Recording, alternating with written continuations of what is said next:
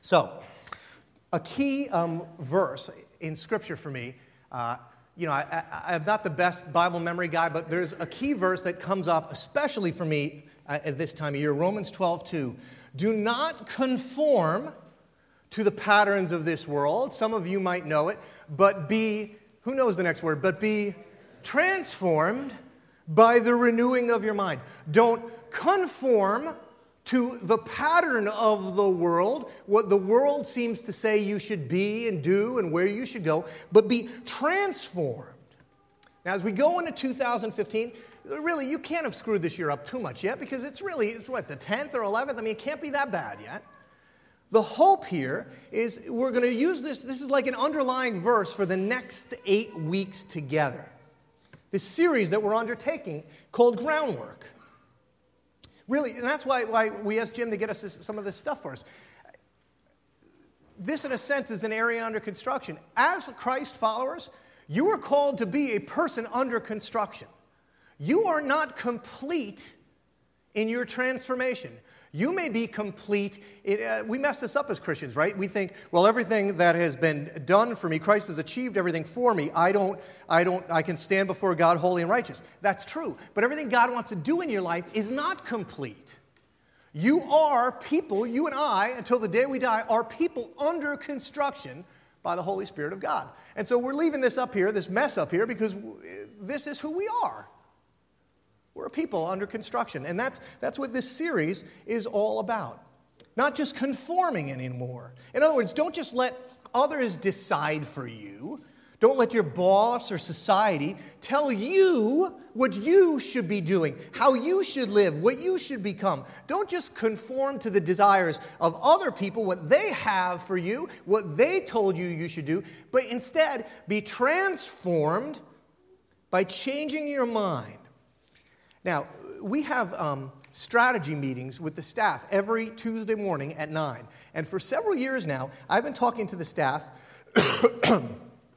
about doing a series on transformation, on change. And if you go into my office, you'll see there's a whiteboard, and we lay the year out on the whiteboard, and we're always changing the whiteboard. And there's been this title of a series up there for 2 or 3 years now called Body, Mind, and Spirit, or Body, Mind, Soul, because I felt like God kept saying, in a sense, to me, take the church through powerful principles of change. So we had this title up there, but, we just kept pushing it off. For one reason or another, we hadn't come across, in a sense, what we felt like was the right material for it. So I've been compiling resources and source material for it for years, but this past summer, when I was laying out the year, I remember specifically where I was. I was sitting at a Starbucks in Mansfield outside on their picnic table, and thinking, laying out the year and just sitting there with my headphones on and my pen. And I came across some material that was being marketed to churches, what's called a church-wide series. Now, if you're in the church business, which most of you are not, the church marketing machine is really strong. You don't get this, but Steve knows this, right? We get, Connie, Children's Ministry, we get stuff marketed to us like you can't believe. Hundreds of things a year that we should take our church through, our children through, our small groups through. It just comes. It comes via email. It comes in the direct mail.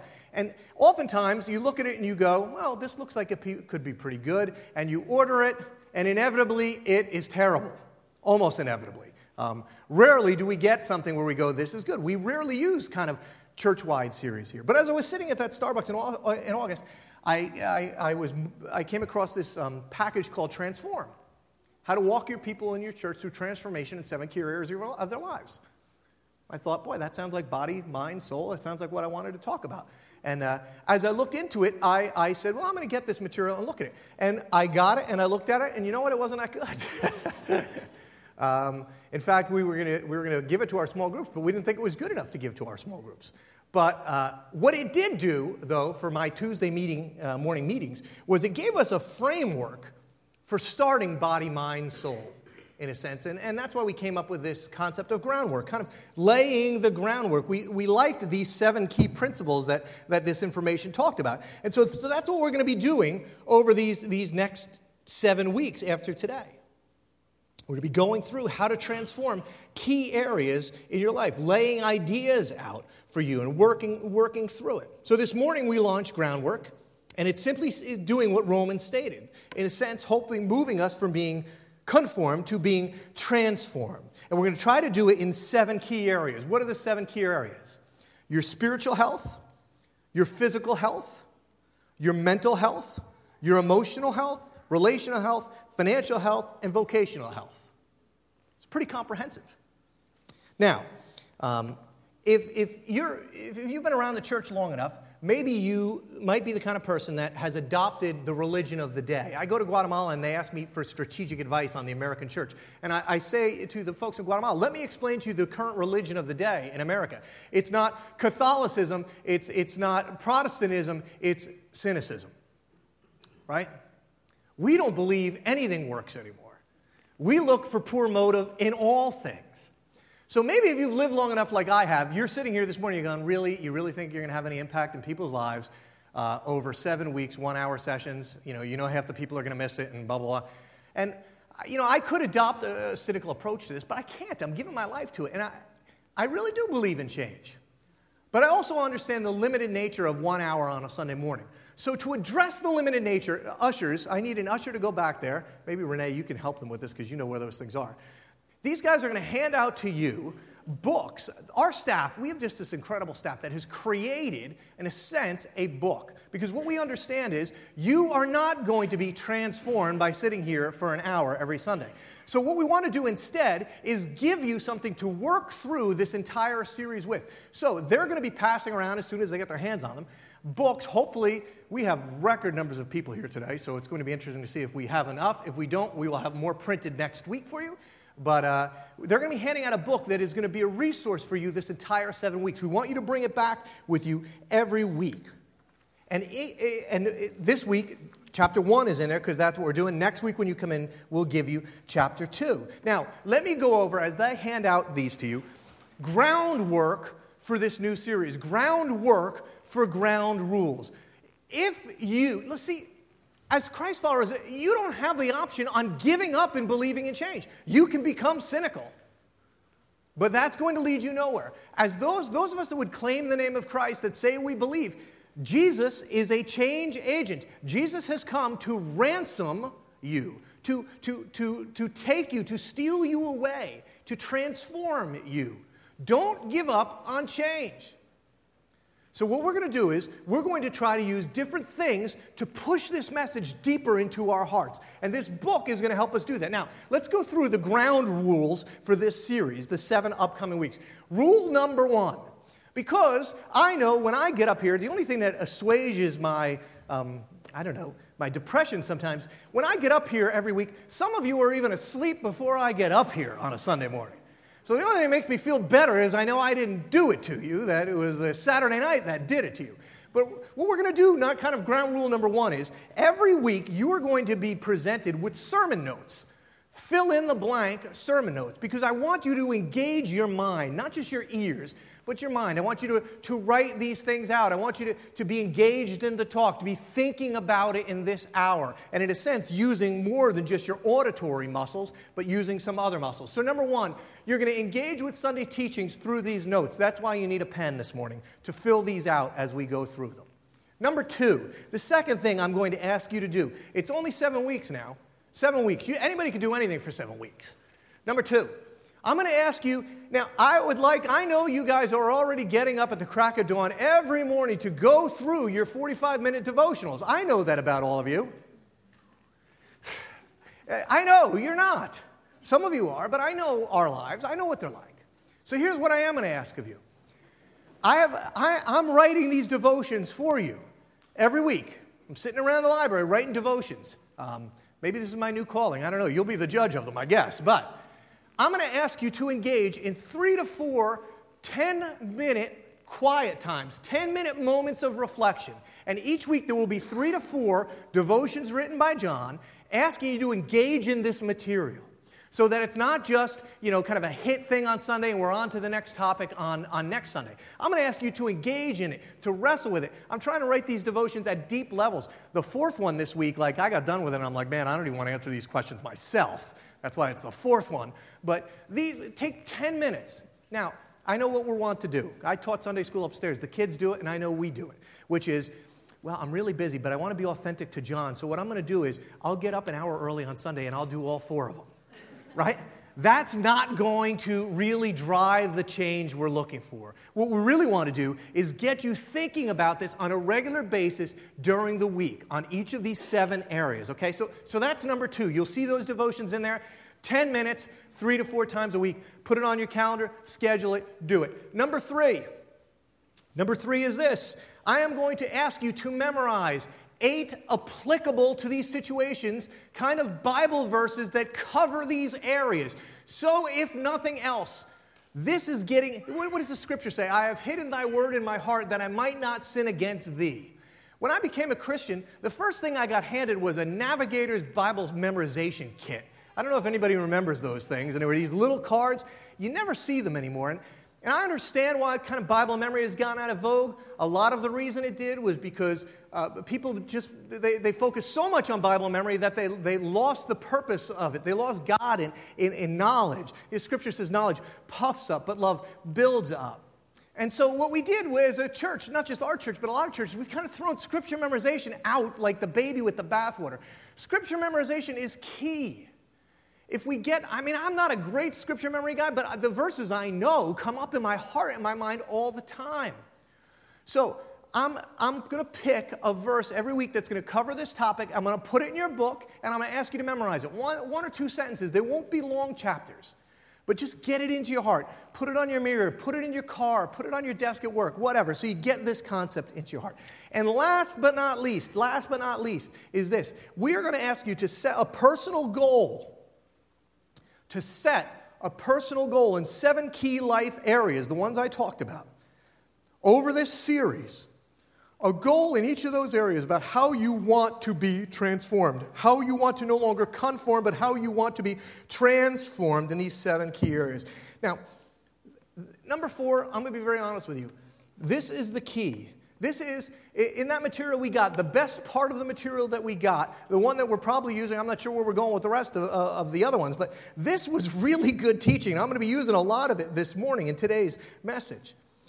If you're a Christian, you've been around the church for a long time, you've probably gone to Sunday morning services and taken some notes. You've probably done some quiet times and devotions. You've probably memorized some Bible verses.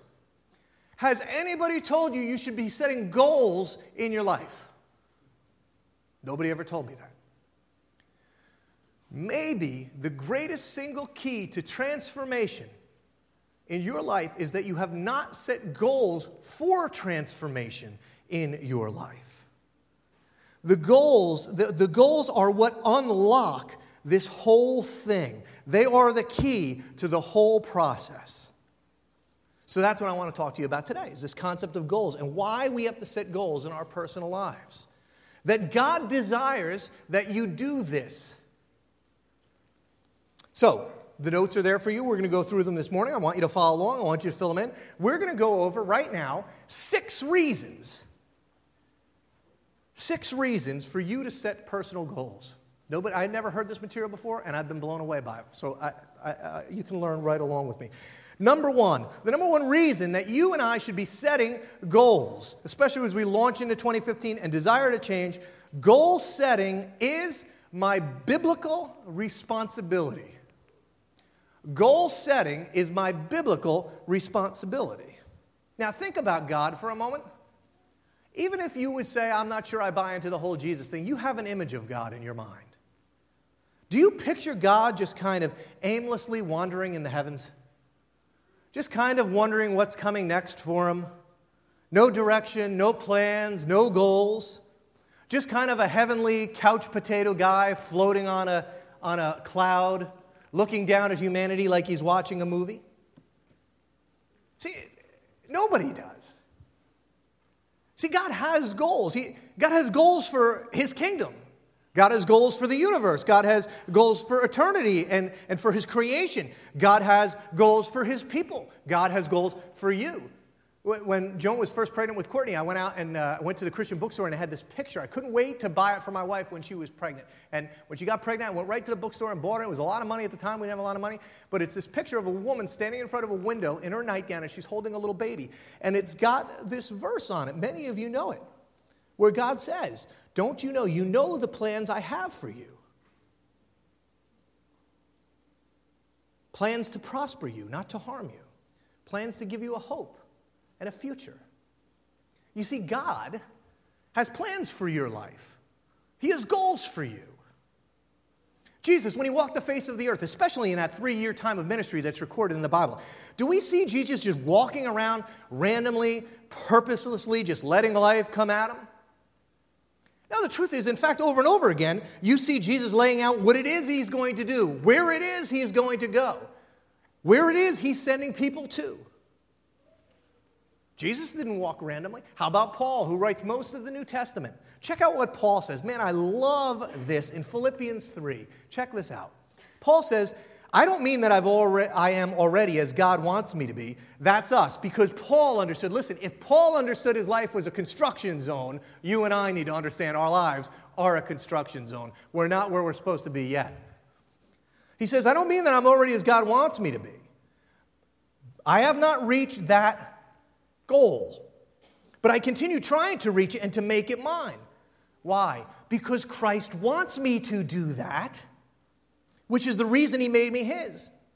Brothers and sisters, I know that I have not yet reached that goal, but there's one thing I do, forgetting the past and straining toward what's ahead.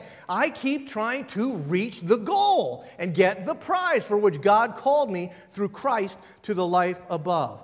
Listen, church, all of us who are spiritually mature should think this way too. Paul, who wrote most of the New Testament that we devote ourselves to, had goals for his life. It's important to set goals for your life because it is a biblical responsibility. Now, if you get to be my age, you start to know this about your life. You are either going through life aiming at a target, straining towards something, as Paul would say, or you're drifting. You're drifting. Getting up, going to work, coming home, watching TV. There's no goal for your life. If you set goals and aim for them, there's a very good chance you might achieve them or come close to them. If you don't set goals and you drift, you're moving too. You see, nobody's sitting still. If you don't set goals, you are moving, except your movement is not controlled by you. It's set by the current in which you find yourself swimming. You wind up being conformed to everybody else's expectations, everybody else's desires. They're placed on you. They wind up setting the goals for your life. What Paul called conforming to the world and its goals. In other words, if you don't have goals for your life, if you don't have direction and purpose for something that you're moving towards, you are allowing other people to decide your destiny for you, to choose your ends, rather than choosing them yourselves. You've abdicated responsibility for your life over to somebody else. And see, the world is taking you somewhere. The scriptures say that Satan is the prince of the power of the air. There is something in the culture, there's something afoot in all of creation that is, just by being alive, that we are floating in this river. We are moving along somewhere. We are being conformed to something. And here's the deal. The tide is not pushing you towards God. It is pushing you away from God. Unless you choose a different goal, you will be conformed to the pattern of this world, which will take you away from God. Without goals, you are not living, you're just reacting. Without goals, you've allowed yourself to be ruled by others. See, setting goals in your life is a spiritual discipline. Setting goals in your life is a spiritual discipline. Paul says if you're mature, you have to think this way. Don't just check out and let life happen. Number two, goals grow and stretch my faith. Goals grow and stretch my faith. Now, as I was reflecting on this one, I thought to myself, I don't think that's true. If you're like me, how in the world, how could a goal be a statement of my faith? How could a goal stretch my faith? Here's the answer. If you don't understand this one, if you don't see the goals are stretching your faith, then you have never set the right kind of goals. Here's my problem. I don't know if it's yours. Every goal I have ever set for myself, in part, has been one that I am perfectly capable of achieving on my own. Every January I say, I'm going to have a six-pack stomach when I hit the beach in July. I've yet to achieve it. However, it's possible. I could do it. There's no faith required there. Frankly, the goals aren't all that outlandish I've ever set for myself. They're not all that grand. Every goal I've ever set for myself just required some more focus, some more energy, some hard work, maybe a little accountability, and I could achieve it. And that might be great. But listen to me, church. That might be great. But that's not great for a guy who stands up front and talks about how big his God is, who walks through life with really small goals. Ephesians 3:20, the Message puts this great. God can do anything, you know? Far more than you could ever imagine or guess or request in your wildest dreams. And how does he do it? He does it not by pushing us around, but by working within us, his Spirit deeply and gently within us. Now, if God really can do anything, even more than I can imagine some pretty big things, why is it that in the history of every goal I ever set in my life, I've never set a goal that might allow him to show me that?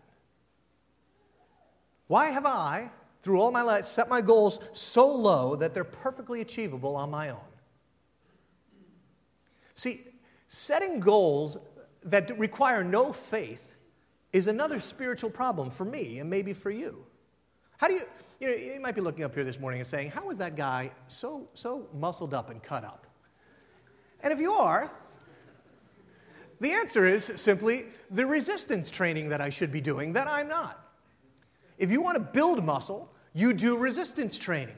You don't pick up light things, you pick up heavy things. And you do that time and time again. How about the muscle of faith for those of us who follow God? Is it possible, this is a great question, I should have put this in the devotion. Is it possible the reason you and I, especially in North America, the reason you and I have so few experiences with God, so few stories to tell people about how God has been active in our life, the reason you and I have so little faith is that essentially we live godless lives led by godless goals. And so in our life, we've created no space, we've had no belief, we've allowed no room for him to do all these incredible things that he says he's looking to do in and through you, but you and I never set a goal that would even require God to be involved in it. We put the name Christian on ourselves, but we live secular lives with secular goals. Goals I can achieve perfectly on my own. Now hear me on this. I'm not saying to set unrealistic, ridiculous goals like, I want to be the center fielder on the New York Mets. Well, I probably could be the center fielder on the New York Mets. But, I want to be the center fielder on the New York Yankees, right? I'm saying, why don't we, I said this to the elders yesterday. I said, guys, why don't we set some goals that we might actually have to rely on God to come through for us? Why is it every goal we ever set, it's just about us working harder or doing more? Why don't we set some goals where, yes, they're a little out of our reach. We might have to work towards them. We do all we could. But in a sense, we're believing that God is going to intervene. Because you know what that does? You know what happens when you start to set goals that might force you to rely on God? You know what it makes you do? Rely on God. And you start to pray a little more. You start to believe a little more. You start to search a little more for God. It puts us back in the position we were created to be in. This is a theological thing. The reason that we never set goals that we need God to come through for is then we wouldn't be God anymore. We like it when we're God. Set some goals that are outside of your reach and allow God his place in your life so that he's God and you're in reliance on him. Sitting in a staff meeting this week, I've been going through this material and it's really been teaching me. And I said to the elders, we achieved a lot of goals last year. We need to set some bigger goals because we achieved all of our goals last year. And we need to set some bigger goals, some goals that God might bless. I was sitting with the staff this week, and I said, you know what we need to do? We need to get this foyer built this year. And they all looked at me like I was out of my mind. It'll take 6 months to get through here. It'll take a year and a half to raise the funds. I said, why don't we just say, with God's help, we're getting this thing built by the end of this year, and we're going to do everything we can to get it built, and we're going to rely and trust on God. You know what? Then we might pray about it. Then we might ask God to do something about it, right? This is where God shows up in your life when we start making these goals that are outside of our ability to achieve. The bigger your goal, the more your faith is going to be stretched. And without faith, it is impossible to please God, the Scripture says. Perhaps, better put, show me the size of your goal, and I will show you the size of your God. Somebody came to you and said, show me your goals, and they looked at them. How big would they see your God as being? Or would they say, you must be God because you can achieve every one of them on your own? So over these coming 7 weeks, I'm going to ask you to set some faith-stretching goals and see what happens to your faith. Don't shortchange what God can do. Great things in you and through you. Dream bigger, church. Don't cheat yourself. Number 3, goals bring purpose and focus to my life. Goals bring purpose and focus to my life. Goals keep you from wasting our lives, our days, our hours, our time, and our money. I could preach a whole sermon on this. The world is set up to be full of distractions for you. The job, the sports, the internet, social media. I spent about 2 hours yesterday playing trivia crack on my phone. I will confess. I'm very good at it, though, mind you. Don't challenge me. I don't need to be spending any more time on my phone. But I get so diverted so easy. So many of us can waste away day after day, which turns into year after year, watching baseball. This is me, the great American pastime. And life just comes at us with distractions. And next thing you know, life is over. The truth is, if we would focus on what it really is that we say is important to us. Oh, John, if I was going to list my priorities for you, I would tell you, well, it's family. Well, first it's God, and then it's family. If I said to you, really, show me what your goals are for God and your family. Oh, well, I was just kind of floating there. See, goals will bring purpose and focus to your life. A life unfocused has very little power. Think about light, right? Right now I'm in the lights. They're not doing anything to me. We go out in the sun. There's light outside. Light diffused doesn't have a lot of power. Light focused cuts steel. A life with no purpose, with no focus, floats. A life focused changes worlds. Look what Paul said. I love this. I think this is your memory verse in the book we gave you this morning. I fight like a boxer who's hitting something, not just the air. You ever feel like you're spending your life just swinging at the air? Paul said, this one thing I do, this focus of mine, forgetting what's behind, pressing on towards what's ahead. Setting goals will help you to do inevitably what each of us have to do in our lives. If you feel like Joan and I say sometimes at our house, life is so out of control, you're getting pulled in 20 directions. The kids, the emails, the texts, the PTA, the job, the retirement, driving here, running there. Setting goals will help you to do what you and I have been avoiding for so long, which is sitting down and prioritizing some things in my life and letting some things actually go. If you don't do these things, your life loses focus and purpose. You float. Now, I'm going to give you my favorite one. This one was such a revelation to me. It's been inspiring me all week. Hopefully it will you. Goals, number 4, goals inspire and lift me. See, setting goals for your life. This is a spiritual discipline now. You and I, this is, people in the hall were all talking about this after the first service. You once were very good at goals. Maybe they weren't goals, maybe they were expectations, but you were once very good at having expectations and crossing them off the list and achieving them. And I'm going to show you, we've done this before, but I'm going to show you how I know this. Because all of you were 17 once and you grew up in North America. My son Caleb, who's here in the front row, poor Caleb got used as an example in the first service, so I'm going to use him again. Caleb is 17, he's a junior in high school. He's got all kinds of goals right now. Let's go through Caleb's goals, because you all know what they are. We'll leave the girl parts out of it. Caleb is 17, he's a junior in high school. What's his first goal? We'll leave wrestling out of it too. Number 1, he wants to graduate high school. What's his next goal? College. What's his next goal? Career, job. What's the next goal? Married. I heard somebody say, what's the next goal? House, what's the next goal? Kids, what's the next goal? That's the funny part. I was thinking about it all week. It's as if we've been conformed to the pattern of the world. When I was 17, I sprung out of bed in the morning. I had all of life ahead of me. I had all these things I was going to do and accomplish and achieve. And it somehow I did and accomplished and I achieved all of them by the time I was 30 years old. And what do I do now? Everybody was talking about this after the first service out in the hall. Like, I haven't had a goal since I was 17 years old because I knocked them all off my list. That leaves, when we live like this leaves a 40-year gap in our lives. We get depressed, we get discouraged. Look what Job had everything coming against him. He lost everything. His friends were telling him to curse God and walk away from God. And I love this. Look at the wisdom of Job in 6:11. Job said this, I don't have the strength to endure this. Why doesn't he have the strength to endure? Because I don't have a goal that encourages me to carry on. Listen to me, everybody in the room over 30 years old.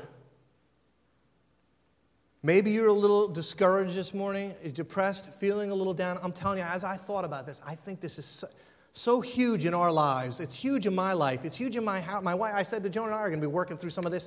I bought a program we're going to go through online together on this. A big part of our problem is that we have no goals for our lives. You see, God has goals for your life. God didn't check out when you got a house and some kids. He still believes in you and what He can do in you. Goals are what motivate and inspire us. Without goals, it's easy to fall into depression. It's easy to say, why do I bother getting up in the morning? Now, I don't want to oversimplify it, but if you're feeling discouraged and depressed this morning, if you struggle with these things, can I encourage you to really think about, to push away the cynicism a little bit and say, you know what? Maybe I could believe again. Maybe I could set some real goals for my life. And pursue them like crazy and see what happens. You know, they did a study of Holocaust survivors, those that came out of the Nazi death camps. And what was the one thing, if they could attribute one factor to those who survived versus those who died, if there was one factor that they all shared in common, you know what it was? That they were living for something beyond the walls of that place. A person, a place, something they were looking forward to, something they wanted to do when they got out. They had a goal for their lives. It was that goal that carried them through. They were going to see her again or be with him again. Or they didn't. What does the Scripture teach us? That allowed Jesus to endure the cross for the hope that was set before him. Jesus endured the cross for the hope, for the goal that what he was going to accomplish. He was going to sit down at the right hand of his Father. He was going to wipe away the sins of man. Goals will keep you going. They will give you purpose and a desire to live in the darkest of your days. I hope this one resonates with you. I have been thinking about this one all week. I really think if we would give ourselves to this, really give ourselves to godly goals and the pursuit of them, I really think it would lift your spirits like nothing you've ever done. Number 5, goals build my endurance and my character. Anybody can drift through life. Anybody can sit on the couch and watch TV. I'm great at it. The pursuit of goals, big, God-sized dreams and goals. Man, I'm thinking about this for our church. I'm challenging our elders on this. I got a Beyond the Walls meeting on Tuesday. I'm going to challenge Beyond the Walls people on Tuesday about this. The pursuit of big, God-sized dreams, working towards them, waiting on them, exercising effort and diligence and patience and prayer. That builds within us endurance and character. See, God is not necessarily interested in your specific goal as much as He is interested in what's going to happen in you as you pursue it. Because ultimately He's interested in your heart and your character. Maybe this is best seen by explaining something about your goals. And this was true of my goals until I worked on this series this week. Not every goal that you are called to set for yourself is for your own benefit. Hear me on this, church. Not every goal God is calling you to set for yourself is for your own benefit. Godly is purely for your pleasure. Godly goals build character. Not all goals are pleasurable. This is seen nowhere better. This is devotion 4, where I'm going to ask you to think about this week. Luke 9:51, talking about Jesus. This is what Luke wrote about Jesus. He said, as the time approached for him to be taken up to heaven, Jesus resolutely set out for Jerusalem. Jesus resolutely, in other words, Jesus resolved. In other words, Jesus made a resolution. Jesus decided that I need to make a resolution to overcome the desires of my flesh. I'm going to make a resolution that I am going to head towards Jerusalem. One translation puts it like this: he set his face towards Jerusalem. Because Jerusalem was Jesus' goal. Not because Jerusalem was going to bring him pleasure or glory, or riches, or fame, but because it was going to bring him a cross. And he set his face towards it. He made a resolution to overcome what the fleshly desires, to move towards a place of pain and shame and degradation and ultimately death, because his goal was not simply his own aggrandizement. It was not simply the building up of himself. It was to bring glory to his Father in heaven. It was to lay down his life for the life of others. His goal was you. What's your goal? Has it always just been simply about aggrandizing yourself? Bigger house, more money, prettier wife? Godly goals build character. So in one of the devotions this week, I'm going to ask you about your Jerusalems. Where are those places of pain that you need to go to? Lastly this. Godly goals bring reward. Proverbs says, if your goals are good, you'll be respected. You know this. Every person that has lived that you would ever look at and say, you know, I admire that person. We could sit here and list off famous people. Billy Graham, did Billy Graham have a goal? Martin Luther King, we're about to have a holiday for Martin Luther King Jr. Martin Luther King have a goal? Mother Teresa, did Mother Teresa have a goal? Goals, good goals, godly goals bring reward on this earth. People see them. People take notice of them. And most importantly, the world is changed by pursuers of godly goals. But more importantly, that's great. Look, if you're looking for fame this morning, if you're looking for a life that matters and counts and is significant, you should grab onto that one. You want a life that matters to people? Grab onto that one. But I'll give you another one for those of you that are interested in eternal things, in the things of the kingdom. The truth is, it's not really recognition on this earth that we're looking for. But Paul said this in 1 Corinthians 9. He said, all athletes practice strict control. They do it to win a prize, recognition in this world that will fade away. But do you know why we do it? We do it for an eternal prize, so I run straight to the goal with purpose in every step. We, church, set goals for eternal prizes, for eternal life. For the words that so many of us want to hear that day when we enter the kingdom. Well done, my good and faithful servant. God brings rewards to good goals, both earthly and eternally. Last thought for today. I know there's a lot in here. Next week, we're going to start working on setting these goals. We're going to work specifically next week on setting spiritual goals for our health, our spiritual health goals. All goals are not good.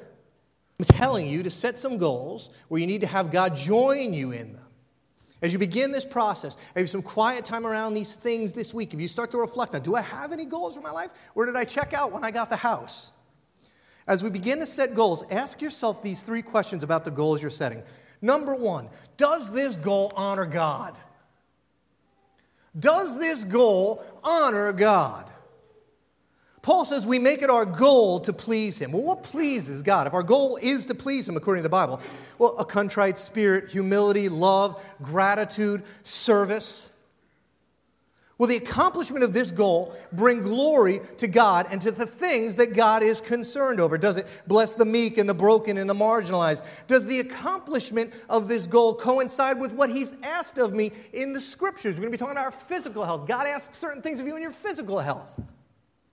And if you want to really test it, if I were to accomplish this, Dan, who God is rightly because you accomplished that goal, does that goal you're setting bring glory, accurate, right glory to God? Number 2, Does love underlie the goal? Or is it merely self-aggrandizement, self-promotion, the building of my own kingdom? Does love underlie the goal? God does not bless selfish goals, arrogant goals, comparison-driven goals, jealousy-driven goals, greed-driven goals. God does not bless grudge or guilt-driven goals, goals motivated by materialism or pride or ego. I just wiped off most of my goals. God honors goals undergirded by love. Paul says everything we do must be done in love. And the same is true of setting your goals. What's at the heart of this goal? This is important, right? Because if we don't get this right, in achieving our goals, people become means for us achieving our ends. We climb over people to achieve our goals. If love undergirds our goals, we start to see people differently.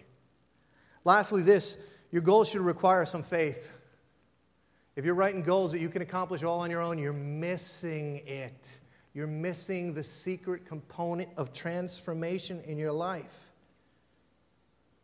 Your goals should require faith. It's God who can give you the resources you need then. When you need to rely on God, God can give you the resources you need to accomplish these goals. Specifically, there's 3 things you can write down there. 3 things you need to reach those godly goals, those ones that are outside of your reach. Number 1, you need God's Spirit to empower you. What does the Scripture say? Not by works, not by my effort, not by my power, but by my Spirit, says the Lord.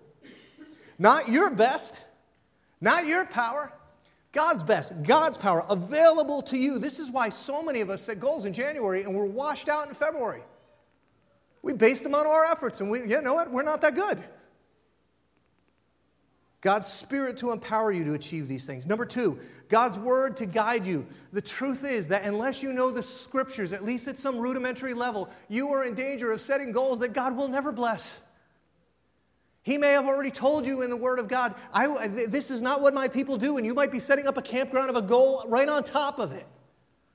So you need to make sure that your goals are in line with how God has already revealed Himself. Good goals are undergirded by what God has already told us in the Bible. This is why I'm asking you to do some Scripture memory this week. And number 3, things needed to reach these goals that are beyond our reach, the places where we need God to join us. The 3rd thing you need community.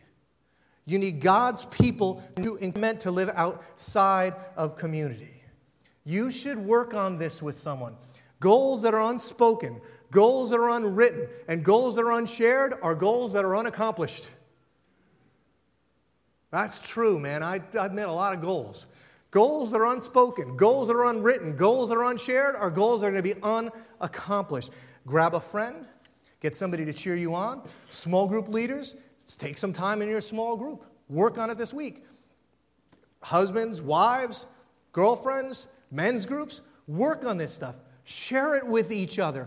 Walk it. I'm not asking you to do it forever, just for 7 weeks. Now, this is extremely practical stuff. I'd encourage you to invite people into this. Leave your book lying on your desk at work. Let people say, what are you doing there? This is the kind of stuff that people that are even kind of just checking God out would come in and go, I need this stuff. So I'm going to ask the band to come up. Here's my prayer. I'm believing that God wants you to change. The truth is, if you give up, you're not, listen to me. If you give up on transformation, you're not giving up on yourself. You're giving up on God. If you give up on transformation, you're not giving up on yourself. You're giving up on God. So take some time. Take 10 minutes this week, 3 or 4 times. Encourage each other. Tim and I are going to be working on putting some stuff on Facebook, maybe some teaching on Facebook. If you haven't liked the church on Facebook, go there because there's going to be some videos maybe that we're going to put out and all the rest. And just keep believing in change. Amen?